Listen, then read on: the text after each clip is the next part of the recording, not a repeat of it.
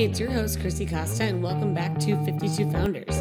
This week I'm joined by Abhinav Agrawal, the founder and former CEO of Renzu, a platform to track real-time customer data that was acquired by SurveyMonkey. Abhinav and I connected after I interviewed his wife, Gary, a few weeks ago. As the son of a diplomat, Abhinav is no stranger to new beginnings and is now working towards starting another company. I'm in awe of his fearlessness to dive into new projects and can't wait to see where this one takes him. But for now, let's get started by diving into his interview.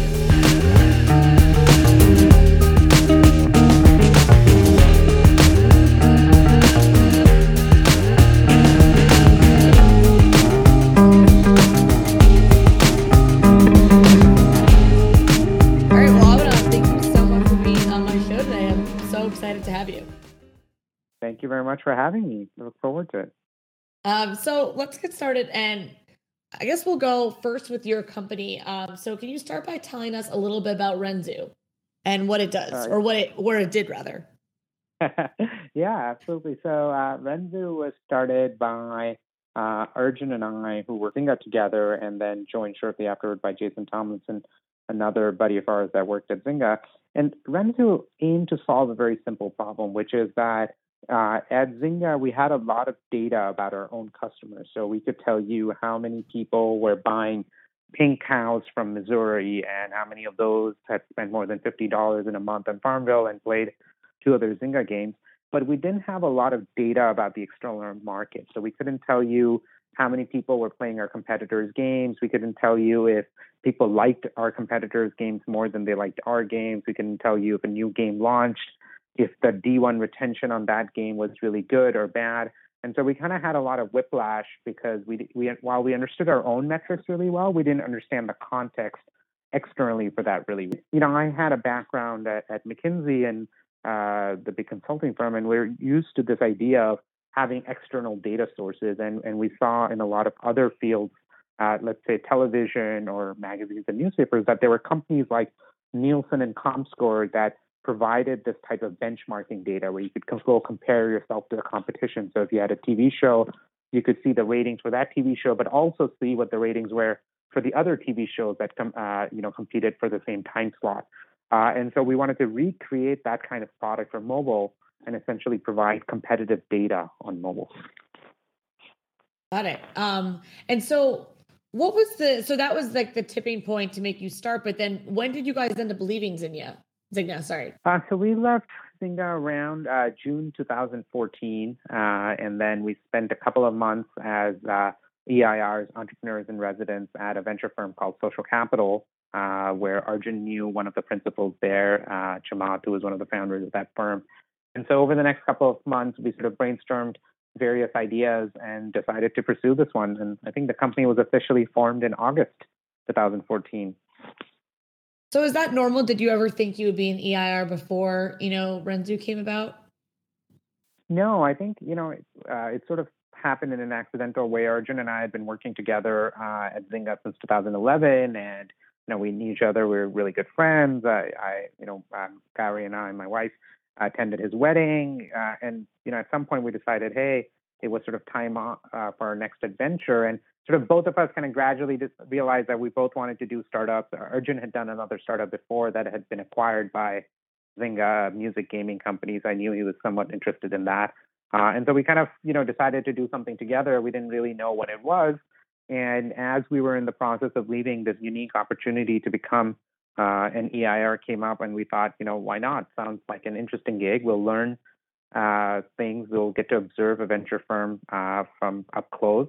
And they can be useful to us in the brainstorming process as well as we decide what we want to do. Yeah, definitely. I think, though, do you think working at the venture firm gave you a better idea of what you wanted when you went out to fundraise, since it was, your first time founder? Yeah, I think, we found a lot of value in being an EIR. They were, it wasn't as long as we thought. So we ended up being EIRs only for 2 or 3 months before we decided on the idea for Renzu and left to pursue it. But there were a number of insights we got from our time at Social Capital. So one of those was the ability to spend time with the various associates and partners at the venture firm, sort of tossing ideas. So every week, if we'd had an idea, we could, in a very low key way, discuss it with them, get their feedback without it being as formal as a pitch meeting where you sort of get a yes or no answer and it becomes a big deal. We were able to get that feedback, so that was really helpful. And so by the time we came up with the idea for Renzu, we'd already had 3 or 4 other ideas, things like receipt scanning to try to understand what people are buying at the supermarket and so forth, and sort of had a tepid reaction. And so when we told people about the idea for Renzu and we saw their reaction, we had something to compare and contrast it to. And all of a sudden, we saw that people were a little bit more excited about that. It made sense to them. The market opportunity was clear. So in that facet, it was helpful. And then from the fundraising perspective, we took a pretty unique approach to fundraising where we actually went out to a lot of people in the industry that would be potential customers of this data if we created this. And we actually got them to invest in the company. So we had a number of people that were executives at various companies. And once we did that sort of angel fundraising, we were able to get a couple of venture firms, including Social Capital and Redpoint, interested as well. So I don't think it was necessarily an unfair advantage or learning from being assigned to a venture firm, but it was certainly helpful. Yeah, I mean, I never would think of it as an unfair advantage. If anything, I think it's just you being smart while you're testing product market fit, and you have to utilize everything in your arsenal and you're a founder. So having those connections end up being very helpful. I feel like a lot of founders I've talked to said your network ends up being what makes or breaks you as a founder. You actually look for unfair advantages, I mean, it's sort of more because you want things that are proprietary. You want to find insights that you have that somebody else hasn't found yet, or ways of thinking and approaching a problem. So I guess it's a slightly different perspective where I will take unfair advantages all day long. Yeah, I think maybe we need a new term for that then. Sounds like a more positive way to say That's true.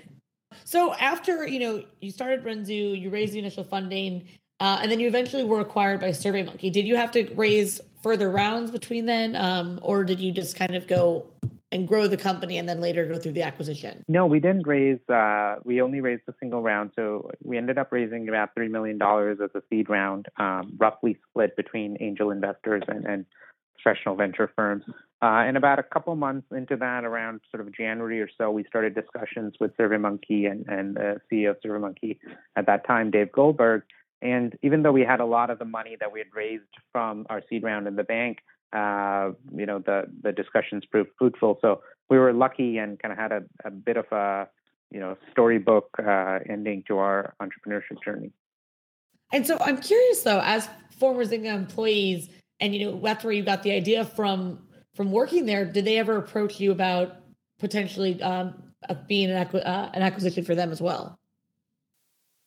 No, I think, in general, Zynga was a very acquisitive company, but it tended to be much more of a product acquisition company where they would acquire lots of games. So one of the products I worked on, Words with Friends, came about through the acquisition of a company called New Toy out of Texas.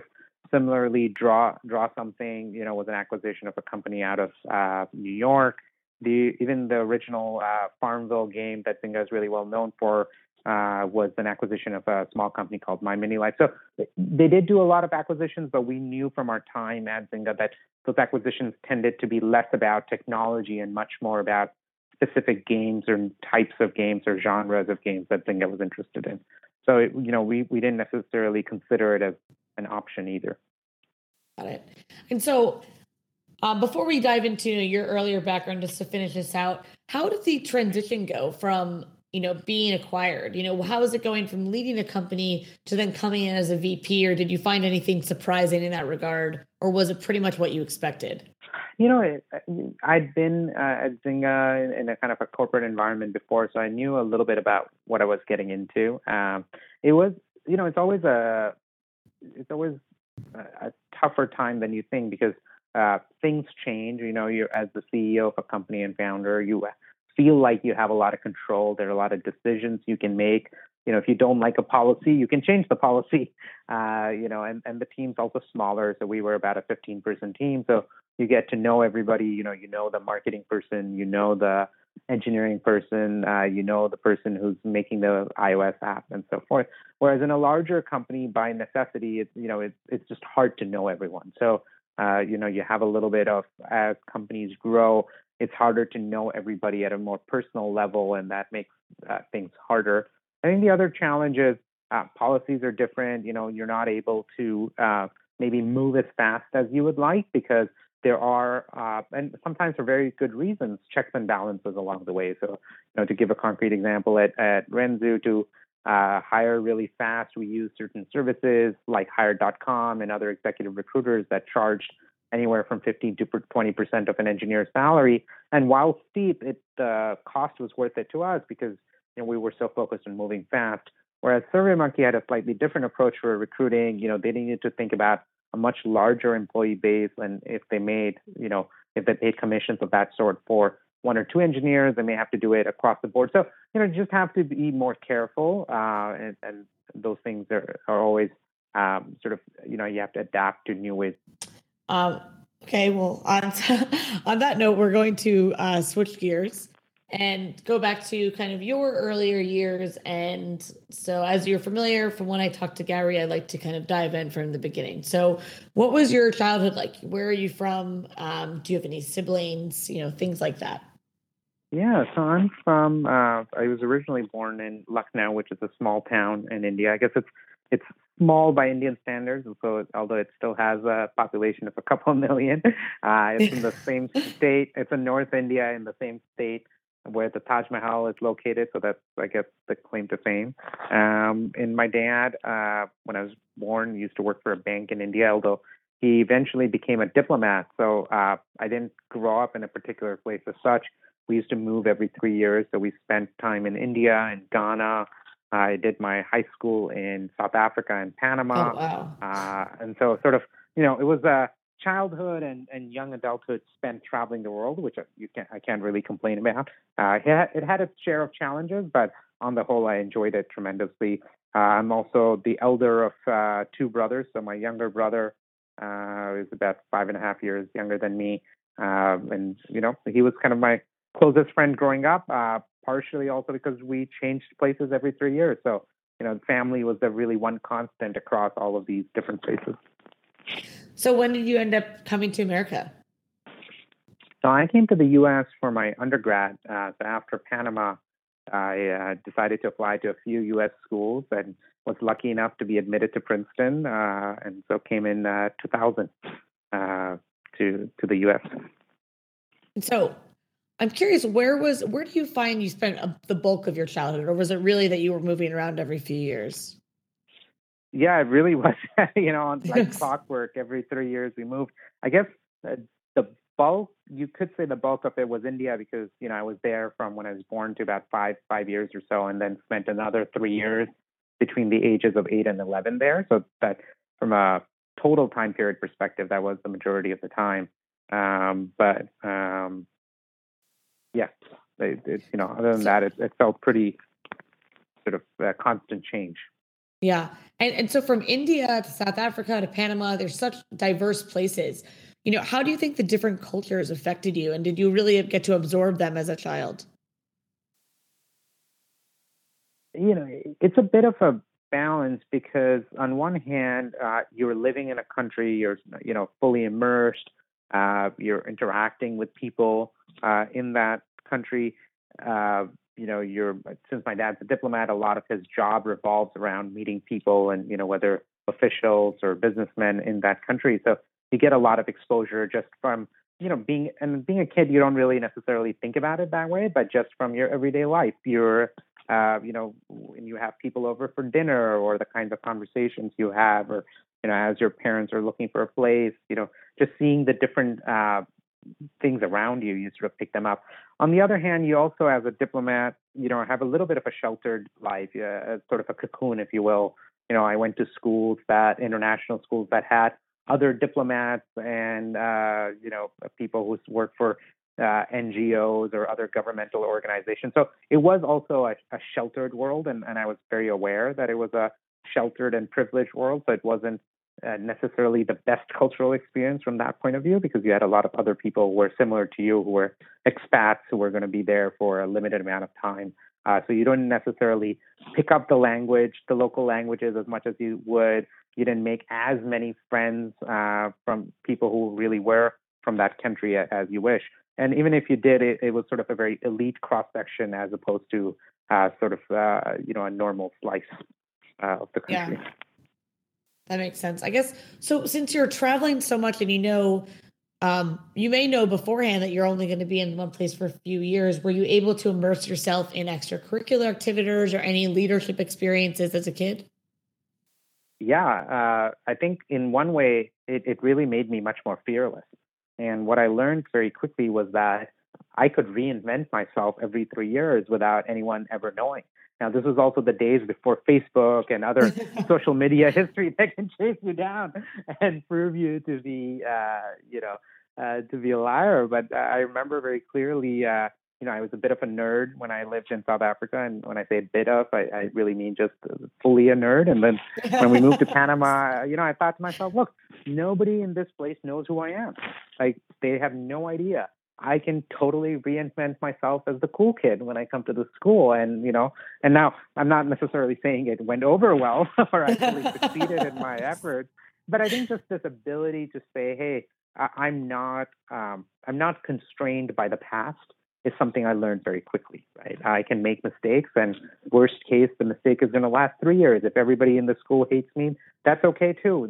3 years later, that will change. Or if I mess up in some way, that has the ability to to have these do-overs where, I always find it very interesting that people who have grown up in the same school or the same town, in one uh, side, it's great because you have these friendships that can last over 12, 15 years. But on the other side, you also get stereotyped or bucketed it, like person, Abhinav is X and Y and Z. And it's really hard to sort of grow out of those. And I was lucky enough that those stereotypes didn't apply to me. But yeah, no, I tried to participate in a lot of extracurricular activities in South Africa. I played cricket and rugby. And when I got to Panama, of course, they play neither of those sports.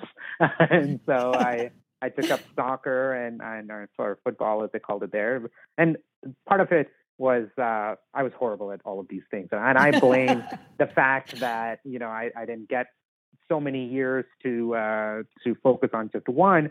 But the reality is probably just because I wasn't good enough at any of them. But the nice part is I felt like I also didn't feel as bad if I wasn't good enough at one thing, because I could always say, well, I've only been playing this for 1 year, so that's my excuse.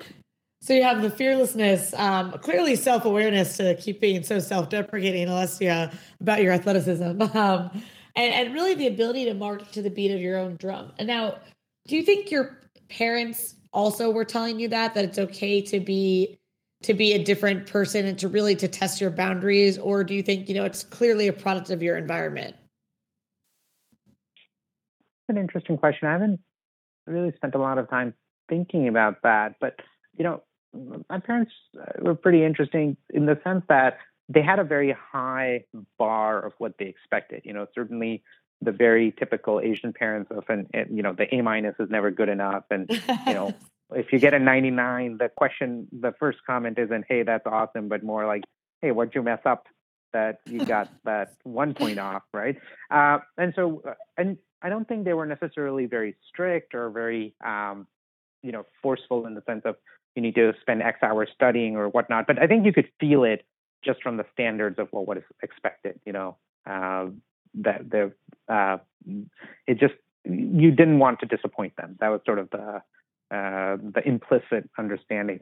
But at the same time, I think they encouraged us to take up a lot of other extracurricular activities. I think they wanted us to experience new things. I remember my mom in particular, always wanted to make sure that we were participating in all of the different things and learning the local language. So, especially in Panama, we made a lot of effort to learn Spanish, some of which I retain to this day. And so, I don't think it was necessarily the explicit, hey, go out and be fearless, but definitely a desire for us to try and experiment and try new things.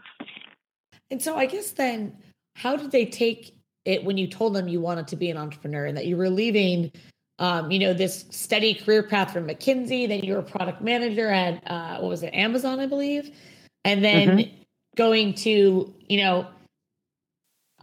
then leaving to be an entrepreneur. Were they okay with that, or were they still saying, I want you to, or were they more traditional in the sense that, the strive for excellence and you say like a doctor or, or a head of product, for example, at a very successful tech company? Yeah, it was a challenge. So, and my dad actually just last year finished 30 years working for the Indian government, and so his life experience and his professional experience has this one long stretch in a single organization that he's been working, and growing and rising as part of that organization. So, of course, from his point of view and his worldview, and the kinds of people they interacted with and in their social circle, you have these very stable jobs, very long careers, and some of it is a function of generations as well, right? Even in America, the job tenures are getting smaller and smaller. So forget being an entrepreneur. Sometimes they didn't even fully understand, you know, why you would switch a job as frequently as maybe I've done, even though I haven't been all that frequent. But hey, everything was you great at Amazon. Why do you want to leave Amazon to go to Zynga, let alone being an entrepreneur? So I think that was always a challenge for them to necessarily empathize with as much about how much meaning and how much uh, sort of you view your career in very different ways than perhaps they did, and they were certainly taken by surprise on the entrepreneurship decision because from their perspective, I was leaving a pretty comfortable job with great career prospects. I'd been promoted a couple of times at Zynga, and to kind of take something and do something that was, of course, and remains very risky, and I think I finally got them over the line, but it was definitely a surprise for them. So when did you start thinking about entrepreneurship? One of my favorite questions is to ask people what they wanted to be when they grew up. Although I doubt many children are like, I want to be an entrepreneur. But did you have any early entrepreneurial endeavors, or did you really start thinking about it when this opportunity came along? So early entrepreneurial efforts, zero. I would say Too busy I didn't just even playing run. so many sports. I didn't. I didn't even have the proverbial lemonade stand ever, right? Yeah. So I can't think of anything I did that actually made money or anything like that. And I think my parents are also, again, a function of the time and the location, but we didn't have this concept of summer jobs and earning your pocket money or anything like that. So the only time I actually first made some money on my own in an entrepreneurial environment was sort of after I'd graduated from high school, but before I went off to college.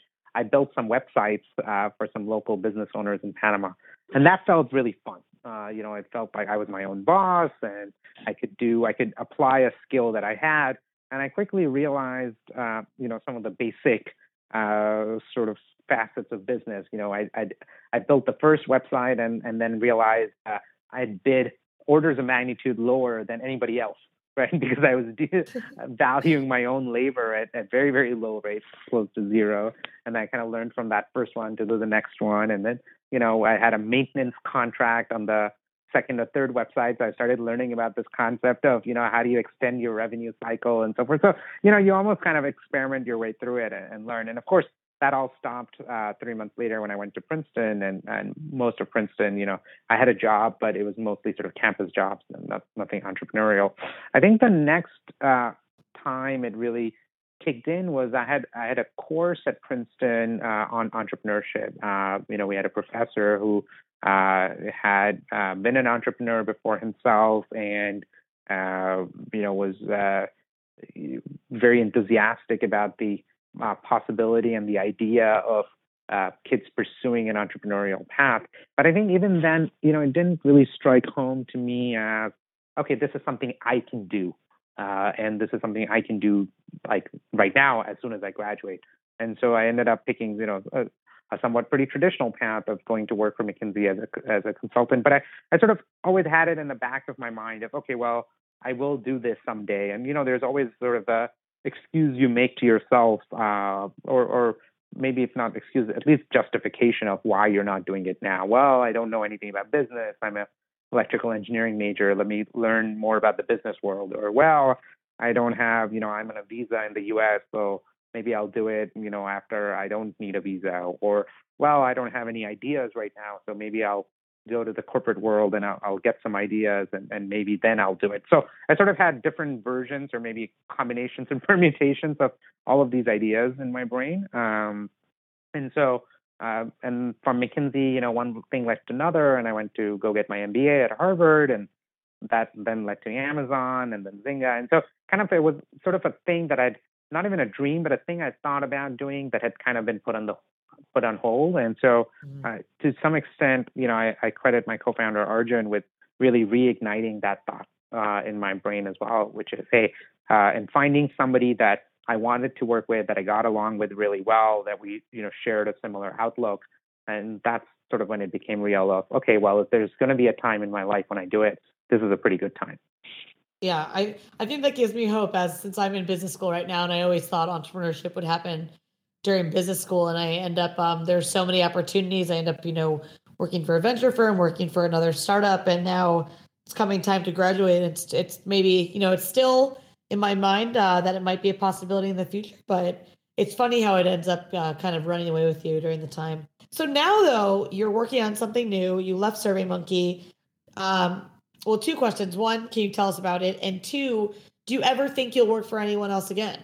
I never say never. I think life's too unpredictable to be able to say that. There's definitely advantages to being an entrepreneur, but I think there are advantages to working in a large company as well. I think some of the change you can impact at a large company is magnified because you have a lot of resources at your disposal. You have advantages in a market that a small startup doesn't. So, I don't rule it out. Now, I personally have found it more fun to do the startup thing. And like I said, we were very lucky and had a very storybook example of, having an idea, getting it funded, having an acquisition and so forth. So certainly I'm going to try it again for now, but I can see myself doing either of those roles and finding ways to be happy in them. And so now, are you comfortable with the fact that you're not really sure what you're doing next? And is that because you've done it once already and you kind of get that ability to be fearless like you were as a kid? I think certainly the fact that we had one successful version under our belt helps a lot. My wife would still say that in this phase where I'm still trying to figure out what that next startup is, I'm not really doing anything, and it's just sort of a cushy life. Exactly, I'm just taking a big break. But I think it is a little bit challenging. It does feel it's nerve-wracking to have to try to figure it out. And you brainstorm, you think about certain ideas, you build certain prototypes or versions of them, and most times 9 times out of 10 they don't work out. But I think I am more comfortable with it. I've sort of put a time box around it. We've sort of said, hey, we're going to give ourselves 6 to 12 months to try to figure something out. And if we figure something out during that time frame, great. If we don't, then we'll go think about what else to do. Got it. All right. So for the last few minutes, we're going to switch gears and do some of my fun questions. So this is a new one, but what was the best piece of advice you got as an entrepreneur? The best piece of advice I got was, we didn't necessarily always follow it, but was to... In retrospect, that's right. I had the folks at Social Capital tell me many, many times over that really a company is nothing more than the sum of the people. So spending all our energy on recruiting and hiring the best people you can find will have the highest return. And sometimes you get so busy in the day-to-day execution that you don't spend as much time. And look, recruiting is hard. It's not easy. But the more time you can spend on finding the absolute best people in the world and convincing them to join you in your mission, the more successful you can. And my last one is, if you had a founder to interview, who would you most want to interview? I think I would want to interview Jeff Bezos. And the reason, Jeff Bezos is so fascinating is because he's had a singularity of vision over the last 10, 15 years as he's methodically built Amazon into one of the largest companies in America. Even when times were good and times were bad, I remember a time when people didn't really believe that an online bookstore could survive and thrive. And for many years, the refrain on Amazon was that the margins were so low that it possibly couldn't survive. I think he had this idea and this vision in his head that he continuously kept executing on.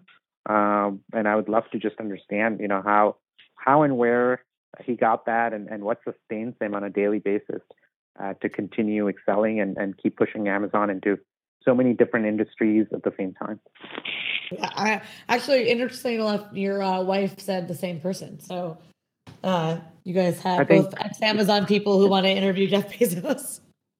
Yeah, and I think some of it is we probably enjoyed our time at Amazon. I worked at Amazon Web Services. She was in the Kindle team, and so we saw and both very interesting, complex businesses, and yet somehow Jeff had the sort of mind share and had built the right team around him to be able to pursue both those and 10 other things at the same time. Yeah, which is just incredible. Thank you so much for being on my show. It was an absolute pleasure talking to you, and I really enjoyed it. So thanks for coming Absolutely. around. Thank you so much for having me. And that's it for this week's episode of 52 Founders. Be sure to follow us on Twitter at 52Founders and go to 52founders.com to stay up to date. I'm your host, Chrissy Costa, and I'll see you next week for another episode.